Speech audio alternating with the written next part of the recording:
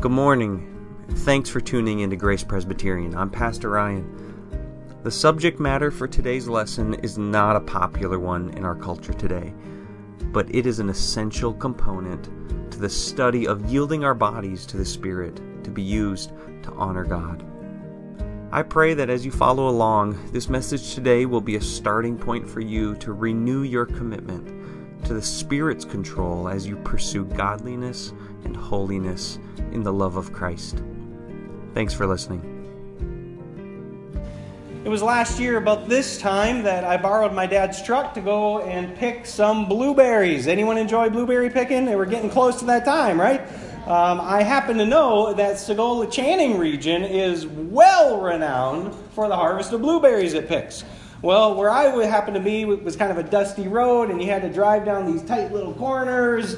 And, it was a little bit off-roading, right? But that's how you get to the good ones, am I right? That's how you find the good ones. Well, recently, I have bought my own new truck now, and I thought I'd go check out if there were blueberries. But now that it was my truck that I paid for, I didn't like the dusty road as much. I didn't like the off-road. I certainly don't like the branches. Now, be honest. Anyone ever have a rental car that you just kind of didn't care about as much? Anybody? This is church now, right? Yeah, and that's partly and mainly because it's not yours, right? It's not yours. There's this level of protection. There's this level of expectation that comes with ownership. We see this perhaps most succinctly, and for our subject matter today, within the covenant of marriage. There was a time before my wife and I said I do, where I had freedom to go and have dinner with other ladies. That was fine to have, feel like I'm digging a hole here again.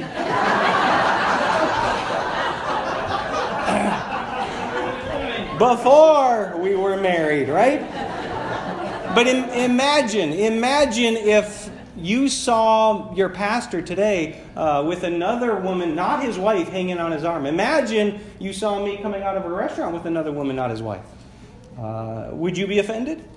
Would you have a problem? Rightly so, and I hope that you would, because when something belongs to you, and that's what it means in marriage, is there is ownership between the husband and the wife. God's word says that your body is not your own anymore. To the wife, to the husband, your body is not your own anymore. To the man.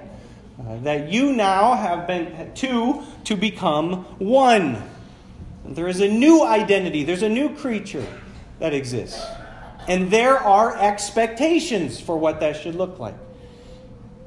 Today we're kind of touch into this subject. For how our bodies, as we've been studying God's role in our lives, we are His temple. As we look to this particular issue now, of sexuality and of unity. And I know I kind of need to begin with this caveat of saying this is not a popular message. I want to make sure you understand something. This is not a message given to make anyone here feel bad, all right? This isn't a guilt message, nor is it a political stance message. If there's anything that we read in God's Word that you hear from my lips this morning that you struggle with, understand it's God's Word that you have to wrestle with.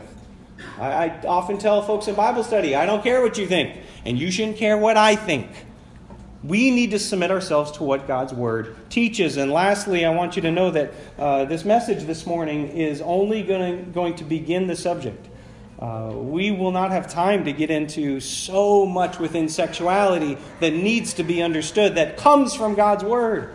Concerning marriage, concerning celibacy, concerning divorce, concerning the range and the spectrum of how our contemporary culture expresses sexuality. We're not going to have time to get into any of that. We're only going to begin the subject this morning. And because I know that it tends not to be popular, this entire series tends not to be popular with the American church. I was even telling my wife last night, I'm struggling with this. But I have to let you know that I have a boss. As the pastor, there is somebody that I will be held accountable to. And if I don't preach the full counsel of God's Word to you, I'm not going to hear well done. And so you know something? I fear God more than I fear man. And so get ready for this morning, church. It might sting a little. It might touch a sore spot. But we're going to get through it together. I'm entitling this message, in terms of your body, God's building, Unity and sexuality. And it's something that the church has got to address. We live in a culture that is sex-saturated. You can go back to the 1940s and hear testimonies from people. In fact, there's one author that I'm going to conclude with this morning. C.S. Lewis writes in his predominant book, Mere Christianity, concerning sexual morality, that the world that he lives in is rampant with a looseness on sexuality. That was in the 1940s when he was writing that. I am not sure he would even find adequate words to describe today what he would see. Where we see our entertainment fully saturated with sexuality. Commercialism, even to the point of selling fast food, is used through sexuality and marketing. We live in a sex-saturated world, and the church needs to address this. For some of us, this is something that we need, and maybe this is a message that God has provided just for you today. So I want to encourage you to do your best, really follow along closely. What we're going to do is look in the book of 1 Corinthians chapter 6. I invite you to turn there with me. There's 5 main points. I've got them as blanks for you in your sermon notes, and then we're going to end with 3 simple applications for how we can obey God's Word. All right, 1 Corinthians chapter 6. 1777. Page 1777. All right. We're going to start in verse 12 and work to the end of the chapter. I want you to know, too, some background here. Paul is writing to a church that has invited a lot of corruption into it. The church at Corinth found a solid foundation with the teachings of the Apostle Paul, but after he left, he began to hear these things that were going on. Things with confusion in terms of when they met together, there was disorder. They had a lot of confusion over food, which foods you should eat. And then they had a lot of problems in regard to sexuality.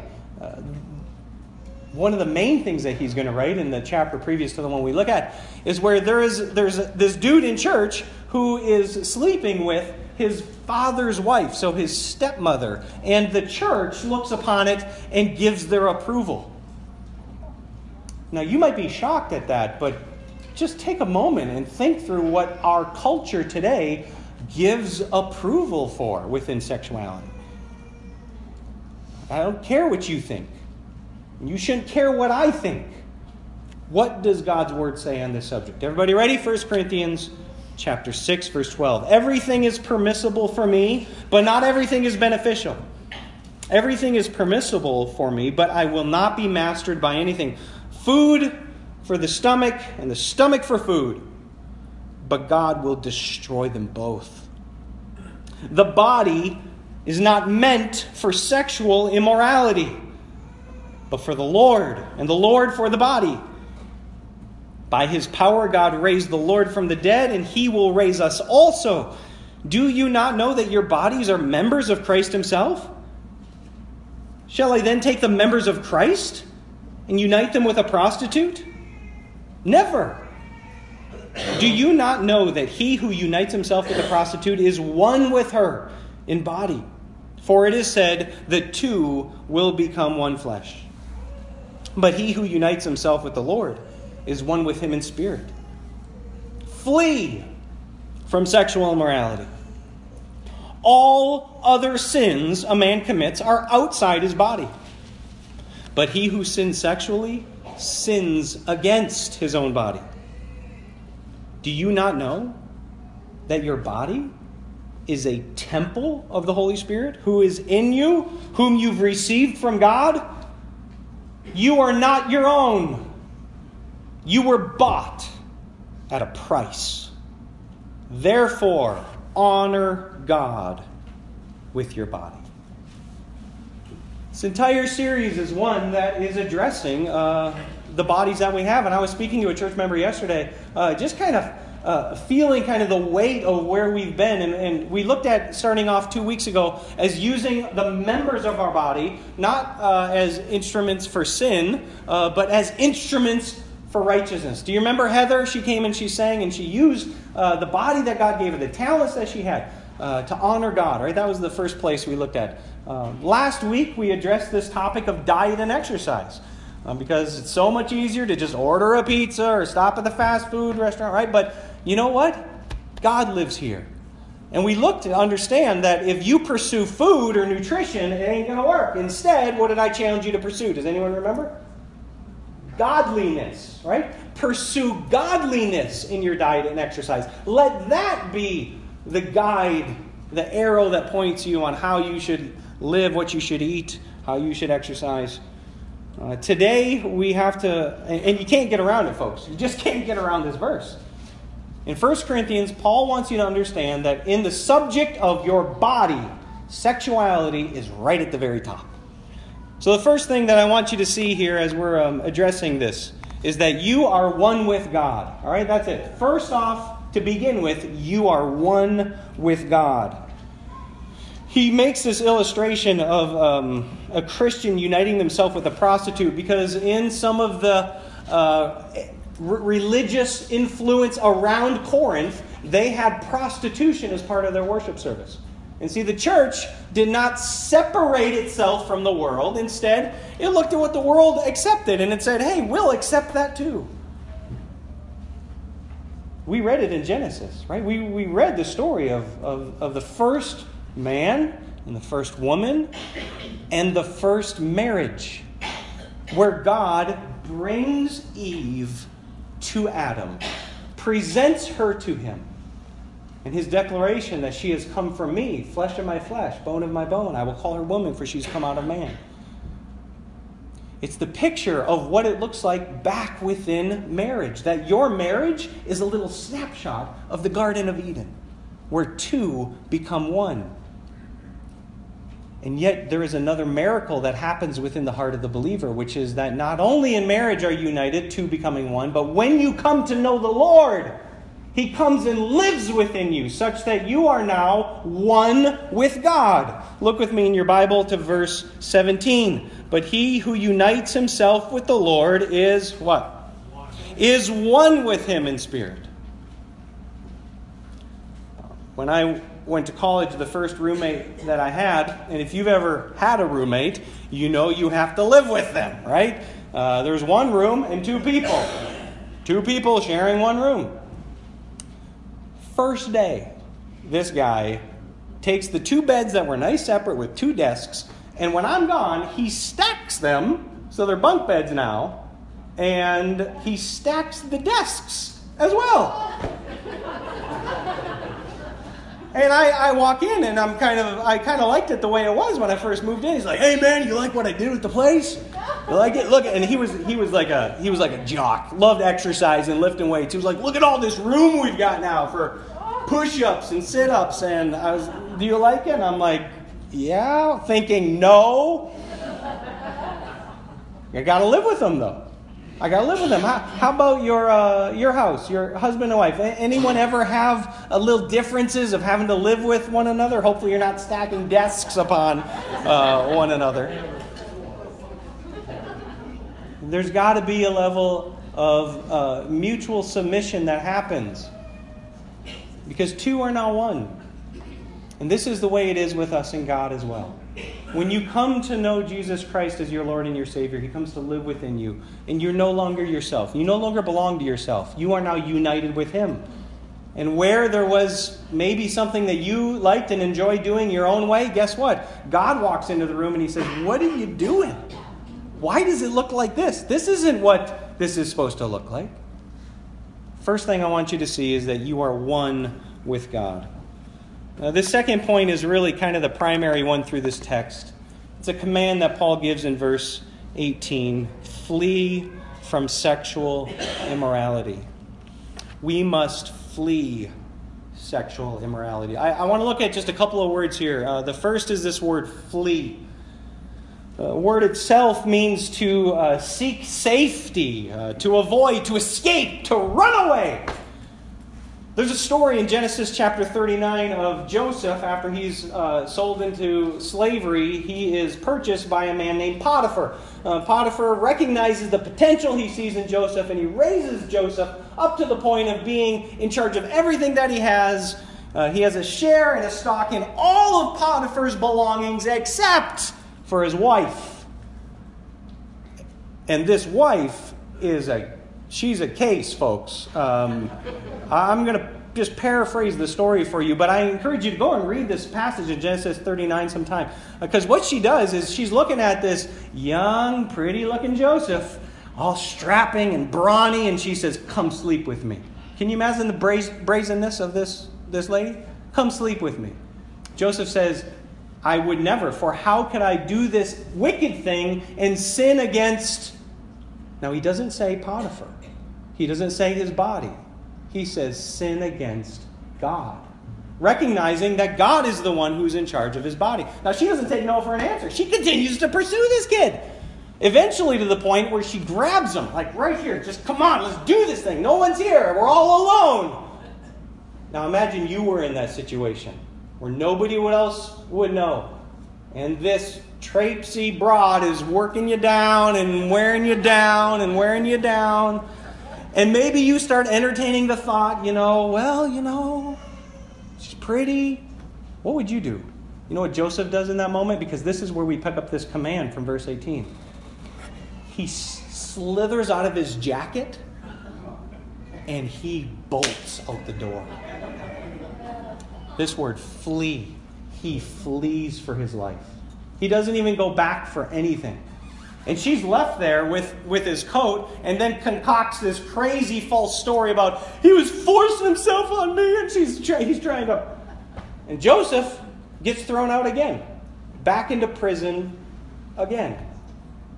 You might look at that story and think, well, it could have worked out a lot better for Joseph if he just went on with the deal, right? But instead, he understood he's one with God. God controls and owns his body. And when it comes to sexual temptation, you got to do the same thing Joseph did, which is run. Run like your life depended on it. We've been in this 40 days, right, of healthy living. And so one thing I've been doing is I've been trying to run more, right? And last night I tried to run up Pine Mountain, which if you ever try to do that I end up walking, folks, quite a bit as I'm running up that mountain. But I got to the top, and last night in particular, I don't know about up here in Segola, but down in Iron Mountain, you started to hear some thunder. You started to hear a little bit of lightning. Folks, I can tell you how to flee. I can tell you. Because I ran down that mountain. Yeah, that really helps your split time, too, if you've got lightning chasing you off the mountain. Now, why? Why? Because you know what? It could kill me. It's a threat to my life. If you don't see sexual temptation in that same manner, you've been believing a lie. You're missing it. You're missing the point. Because you're not commanded anywhere else to flee from anything that would just, it's no big deal. You're commanded to flee from something that would cost you your life. It will destroy you. And this has to get preached hard because we live in a culture that's completely clueless. We've all been brainwashed. You've been brainwashed. You've had this happen to you without your being aware of it because it's everywhere in your life. I remember hearing a preacher once down in the city say that there was this big billboard that was advertising selling something, and of course they got some buxom lady up on there, and he said every time he drove by, that picture would put a little seed in his mind. Something that he'd have to wrestle with now the rest of his day. Sexual temptation, something that he didn't plan on, but there it showed up. You know what he decided to do? He decided to drive 10 minutes out of his way just to avoid that, because the command is to flee. Now, the command is to flee something specific. It's sexual immorality. Here's the problem with this, is that because you and I have grown up in this word here becomes defined how you would like to define it, how culture would like to define it. I want to submit to you this morning, it should be defined how God's word defines it. So I'm just going to simply give you the definition. The word for sexual immorality is the Greek word porneia. I'll let you figure out what English word we get from that. Porneia. Here's what the word means simply. Illicit sexual intercourse. That's it. And then they give you some examples. Adultery, fornication, homosexuality, lesbianism, intercourse with animals. So, the wrong act. Secondly, sexual intercourse with close relatives. You might think of a perversion now at this point, like incest. And then thirdly, sexual intercourse with a divorced man or woman, because God's word is very clear on this. In fact, Jesus, if you want more instruction, read Matthew 10 on this and listen to what Jesus has to say concerning how sex looks with those who have been divorced. And there's a reason why. Again, I got to warn you, we don't have time to get into everything. But marriage plays a crucial role, a central role, a single role in identifying sexuality. Look, if you're struggling with this, and that's fine, you're struggling with God's Word, allow the Word of God to hold authority over maybe your experience, maybe your past decisions, maybe the presentness of how you allow things to go on in your life. Don't let sexual immorality be defined by our culture. Let it be defined by the words that the Holy Spirit uses to define it for us. It's such a common problem. You know what? I am willing to say that everyone is guilty of sexual immorality. Jesus uses an example of adultery when he's going to confront the crowd in the Sermon on the Mount concerning their adherence to the law. He'll say, you've heard that it is said, thou shalt not commit adultery, right? And by and large, everybody's pretty good with that. But he will say, but I say to you, any man that looks at a woman lustfully is guilty. So, fellas, do this. Come on, fellas, raise your hand here, because 100% are guilty. If you're breathing, you're going to struggle. And ladies, I think that it exists there too. Now, I'm not making this up. This is something that I'm recognizing as coming from God's Word. Because when you look at a list of sins, are there a bunch of sins you could commit, right? Theft, lying, help me out. Murder, thank you. Yeah, there's a whole lot of things that you could do. That in these lists, I want you to see what shows up first. So I just looked them up. Matthew 7 is the first one, Jesus. What's the first one he has here? From within a person, his heart come evil thoughts. What's the first one? Sexual immorality. Number 1, top of the list. Let's look at the next one. This is Romans 13. Let us behave decency as in the daytime, not in carousing and drunkenness, not in sexual immorality. There it is, right at the very top of the list. Next one comes in 1 Corinthians 6. Or don't you know that wrongdoers will not inherit the kingdom of God? Don't be deceived. And now he's going to give you the list. What's the first one? Sexual immorality. Galatians 5. This one is the main one in your Bible that lists all the wrong things that you can do. The acts of the flesh are obvious. And what's the first one? Sexual immorality. Ephesians chapter 5. But among you there must not be even a hint of sexual immorality. And then listing all these other sins. Finally, Colossians 3:5. Put to death, therefore, whatever belongs to your earthly nature. What's the first thing Paul's going to recognize belongs to your earthly nature? So either you're guilty of this or you're going to be. It's at the top of the list. I do want to make one point to recognize that does not mean that sexual purity is the centerpiece of maturity. Did you catch that? Sexual purity is not the centerpiece of Christian maturity. It's just the problem that's most prevalent. It's just the one that shows up first. You might even see here in Colossians, what else is included? Impurity, lust, evil desires, and greed. Well, I guarantee if you're not guilty of sexual immorality, you're guilty of greed because you live in America at some point, right? So you've got what we tend to claim as, little sins like greed. That's just a little one. It's listed in here with the big ones too. Don't think that this is the main one. I just want you to see how so very prevalent it is, such that the Apostle Paul and Jesus and the writers in the New Testament, they don't leave it at the bottom because they know everyone at some point struggles with this. It goes right at the very top. Therefore, what's the command? You must flee sexual immorality. You got to get away from it. Don't let it have any place in your home. Don't let it have any place in your heart. Don't define it by what you think it is. Define it by how God defines it. All right, thirdly is this. When you sin against your own body, sexual sin is sinning against your own body. So you sin not against others, not against your neighbor, not against those living out in society. You're sinning against your own body when you sin sexually. there is a perversion that begins to happen within the minds of people who allow this to happen, a kind of reprogramming, such that you begin objectifying men and women. You misconstrue desires that are God-given. You get really good at rationalizing all that's going on in your mind, because when you persist in sexual immorality, it warps you up here. It changes how you think. You're sinning against your own body. You're like that dumb fourth grader that people would pick on and say, quit hitting yourself, quit hitting yourself. Did anyone get that right? Quit hitting yourself. That's what sexual sin is like. Quit hitting yourself. It's worse than this, though. It's worse because what it does is truly change the chemistry even in your mind of how you function. And Jesus came into this world to declare a whole new kind of human being. A human that can live in accordance with God's love. Sexual integrity is our response to God's love. And that's what Jesus came to show us. This is what Paul is picking up on here.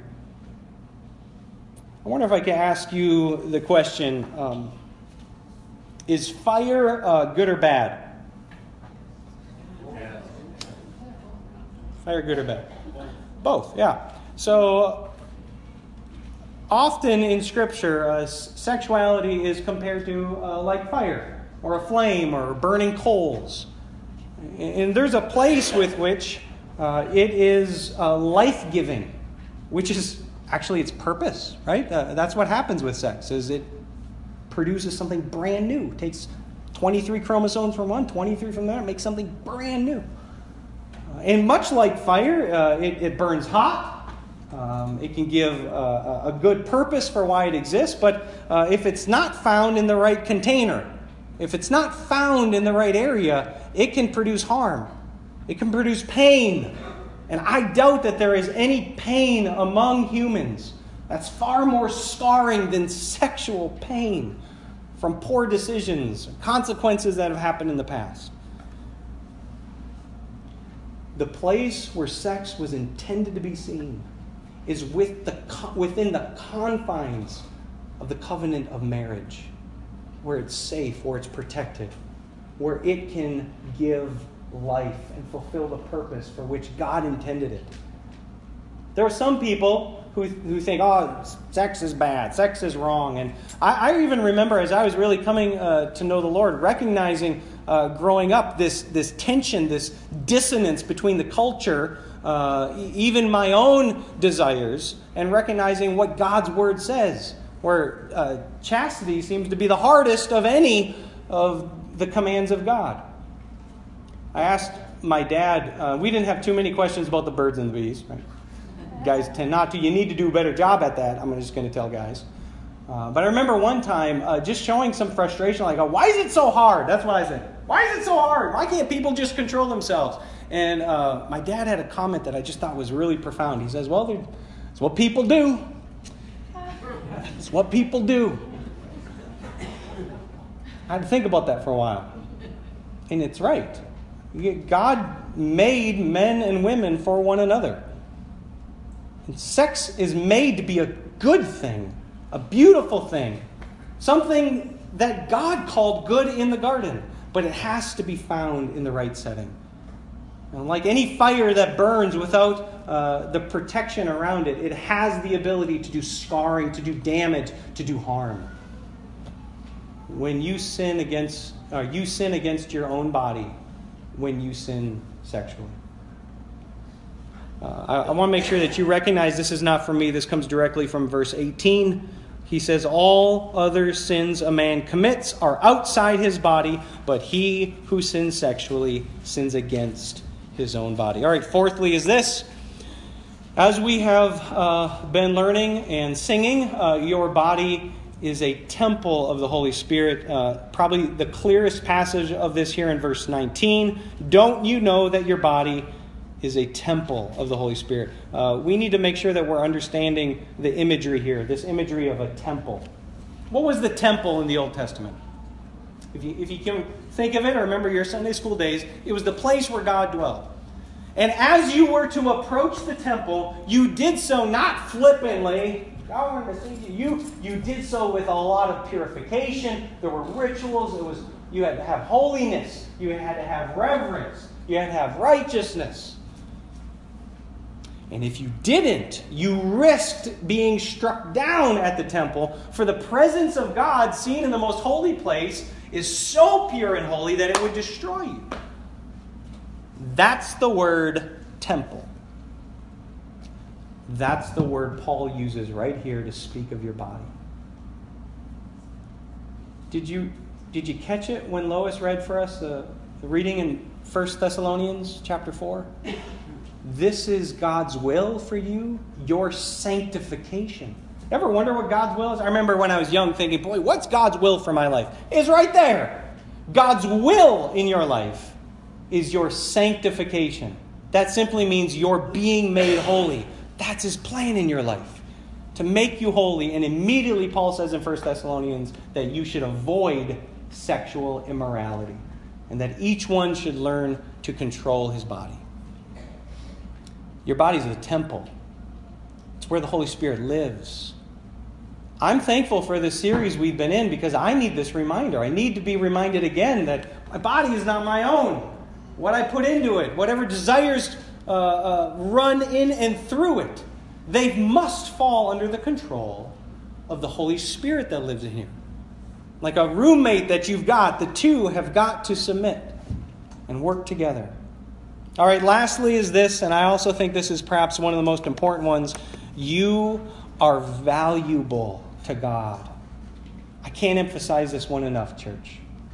You are valuable to God. I honestly believe that this is the single greatest problem in how our world today expresses impropriety in sexuality. Because you don't value what you have.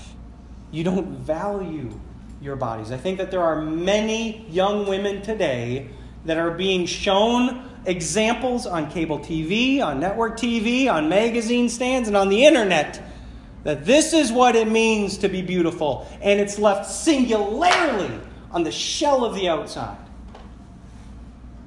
My son asked me, and he's growing up, right? 9 years old. He's starting to see these things. Dad, why do girls dress like that sometimes? And I'm reminded of the words in the book of 1 Peter where he says, women, you need to adorn yourselves, not with pearls and fancy braided hair, but instead inner beauty.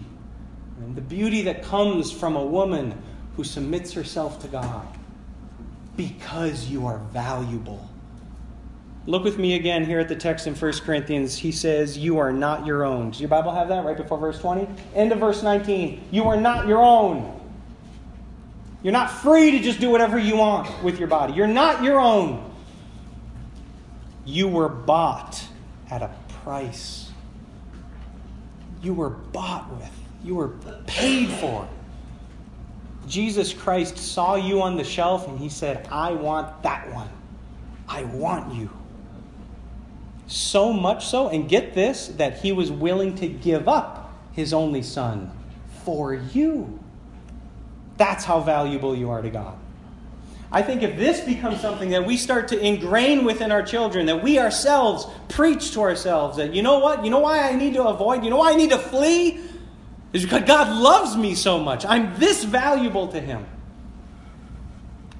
That the costly death of His Son, Jesus Christ, was that which was paid so that now you belong to Him. There's a passage in the Gospels where they ask Jesus, hey, should we pay taxes? And Jesus says, get a coin. So they get a coin. He says, whose inscription is on there? Whose name is on the coin? And they say, Caesar. And what's Jesus' response? All right, well, it belongs to Him then. So give to Caesar what's Caesar's and give to God what belongs to God. If you have a tag on your heart, like you find in a storefront that shows the price, guess whose name is on that tag? You belong to Jesus Christ. His name is graven on your heart. Therefore, give to God what belongs to God. Which is what I want us to look at here as we try to apply this into our lives. Number one, you got to find where God would teach you this. You need to honor God. This is the very end of the passage we looked at, right? You were bought at a price, therefore honor God with your body. And I simply phrase it this way: give to God that which is God's. If you belong to Him, give all that you are to Him, including the habits or the thoughts of your mind, including what may have ever happened to you in your past. Honor Him with your body. Second is this. It's pretty simple, right? Flee temptation. Flee from it. I was mowing the yard yesterday, and summertime is the time where hornets and bees show up. Anybody else like me, if you see a hornet and bee, I mean, you are, and you're doing one of those, right? I was doing that yesterday. Now, why would I do that? Why? Because the hornet, the wasp, the bee has the potential to do what? To harm me, right? To do me harm. I don't find some bees flying around me and like, oh, this is no problem. I'm sit here. As I'm doing damage to my body, I flee. It's as simple as that. When you see temptation, you have to flee. There was one time when I was early in my ministry serving as a missionary. This is before Emily and I were married. There was this one girl on one of the teams that came down, and she kept sitting real close to me, like too close. And I was about 19 years old, and she started to make some of these advances. I'm not sure how she ended up on this mission trip, honestly, now that I'm thinking of it. I used to, my habit when I was on the mission field is I would try to get up before anybody else, and I would go and have my devotions at sunrise, because that's awesome. If you've ever done that, you know how awesome it is, and if you've never done it, you need to try it, because reading your Bible and worshiping God when the sun is rising is awesome, right? Well, she caught wind that I was doing this, and I got up one morning, and I got my Bible, and then this tramp comes, because she was still wearing her jammies, and I'm having to divert my eyes here, and she's like, can I go do devotions with you? And I remember in that moment just feeling like there's a threat. I just felt threatened. And I said, sure, but I see you don't have your Bible. How about you run back and get your Bible and meet me down by the water? And I'm watching for her leave, go in her room, and then I'm gone. And I went completely the other direction down the road. I was nowhere near the water. And in fact, I waited longer than I needed to even go back down. She said, where were you? And I said, okay, yeah. Just got, played it off. But you know what? I believe the trajectory of my life, in fact, my ministry could look very different if in that moment thing has happened differently. You got to identify things in your life that are threats. Identify the places in your life where sexual temptation is an invitation into your home. I'll tell you right now, the television is one. The internet is one. The smartphone is one. Some of you need to get dumb phones, not smartphones. Maybe that's a relationship. Maybe that's a texting relationship. Whatever that is, you got to identify the places in your life where there is still an opening for sexual temptation to come in, and then you got to run. You got to flee from it. It will destroy you. All right, lastly is this, and I think this is perhaps the most important one of all. Don't quit. Don't quit. Or ever give up fighting. If you fall, if you fail, you pick yourself up again and you try again, because you are already forgiven. There is no work that needs to be accomplished by men on earth or women on earth to please God. He's fully pleased with you. He accepts you unconditionally. Therefore, look, if you fall, if you mess up, get up again and keep trying. I want to share with you how C.S. Lewis renders this at the very end of his chapter here on sexual morality. Listen to his words. He says, after each failure, ask for forgiveness. Pick yourself up and try again. Very often, what God first helps us towards is not the virtue itself, but just this power of always trying again. For whatever important chastity may be, this process trains us in the habits of the soul which are far more important still. It cures our illustrations about ourselves, and it teaches us to depend on God. We learn, on the one hand, that we cannot trust ourselves, even in our best moments. And on the other hand, that we need not despair, even in our worst. For our failures are forgiven. The only fatal thing is to sit down content with anything less than perfection. Don't quit. You keep trying and you keep striving. Accountability is probably the best thing that any individual can have when it comes to sexual integrity. And I want you to see now, I'm going to show you just a video as we conclude, as what I believe is the very apt reminder as to why this is the calling upon the Christian. It's not because you can please God. It's because God so dearly loves you. I invite you to watch this as we finish.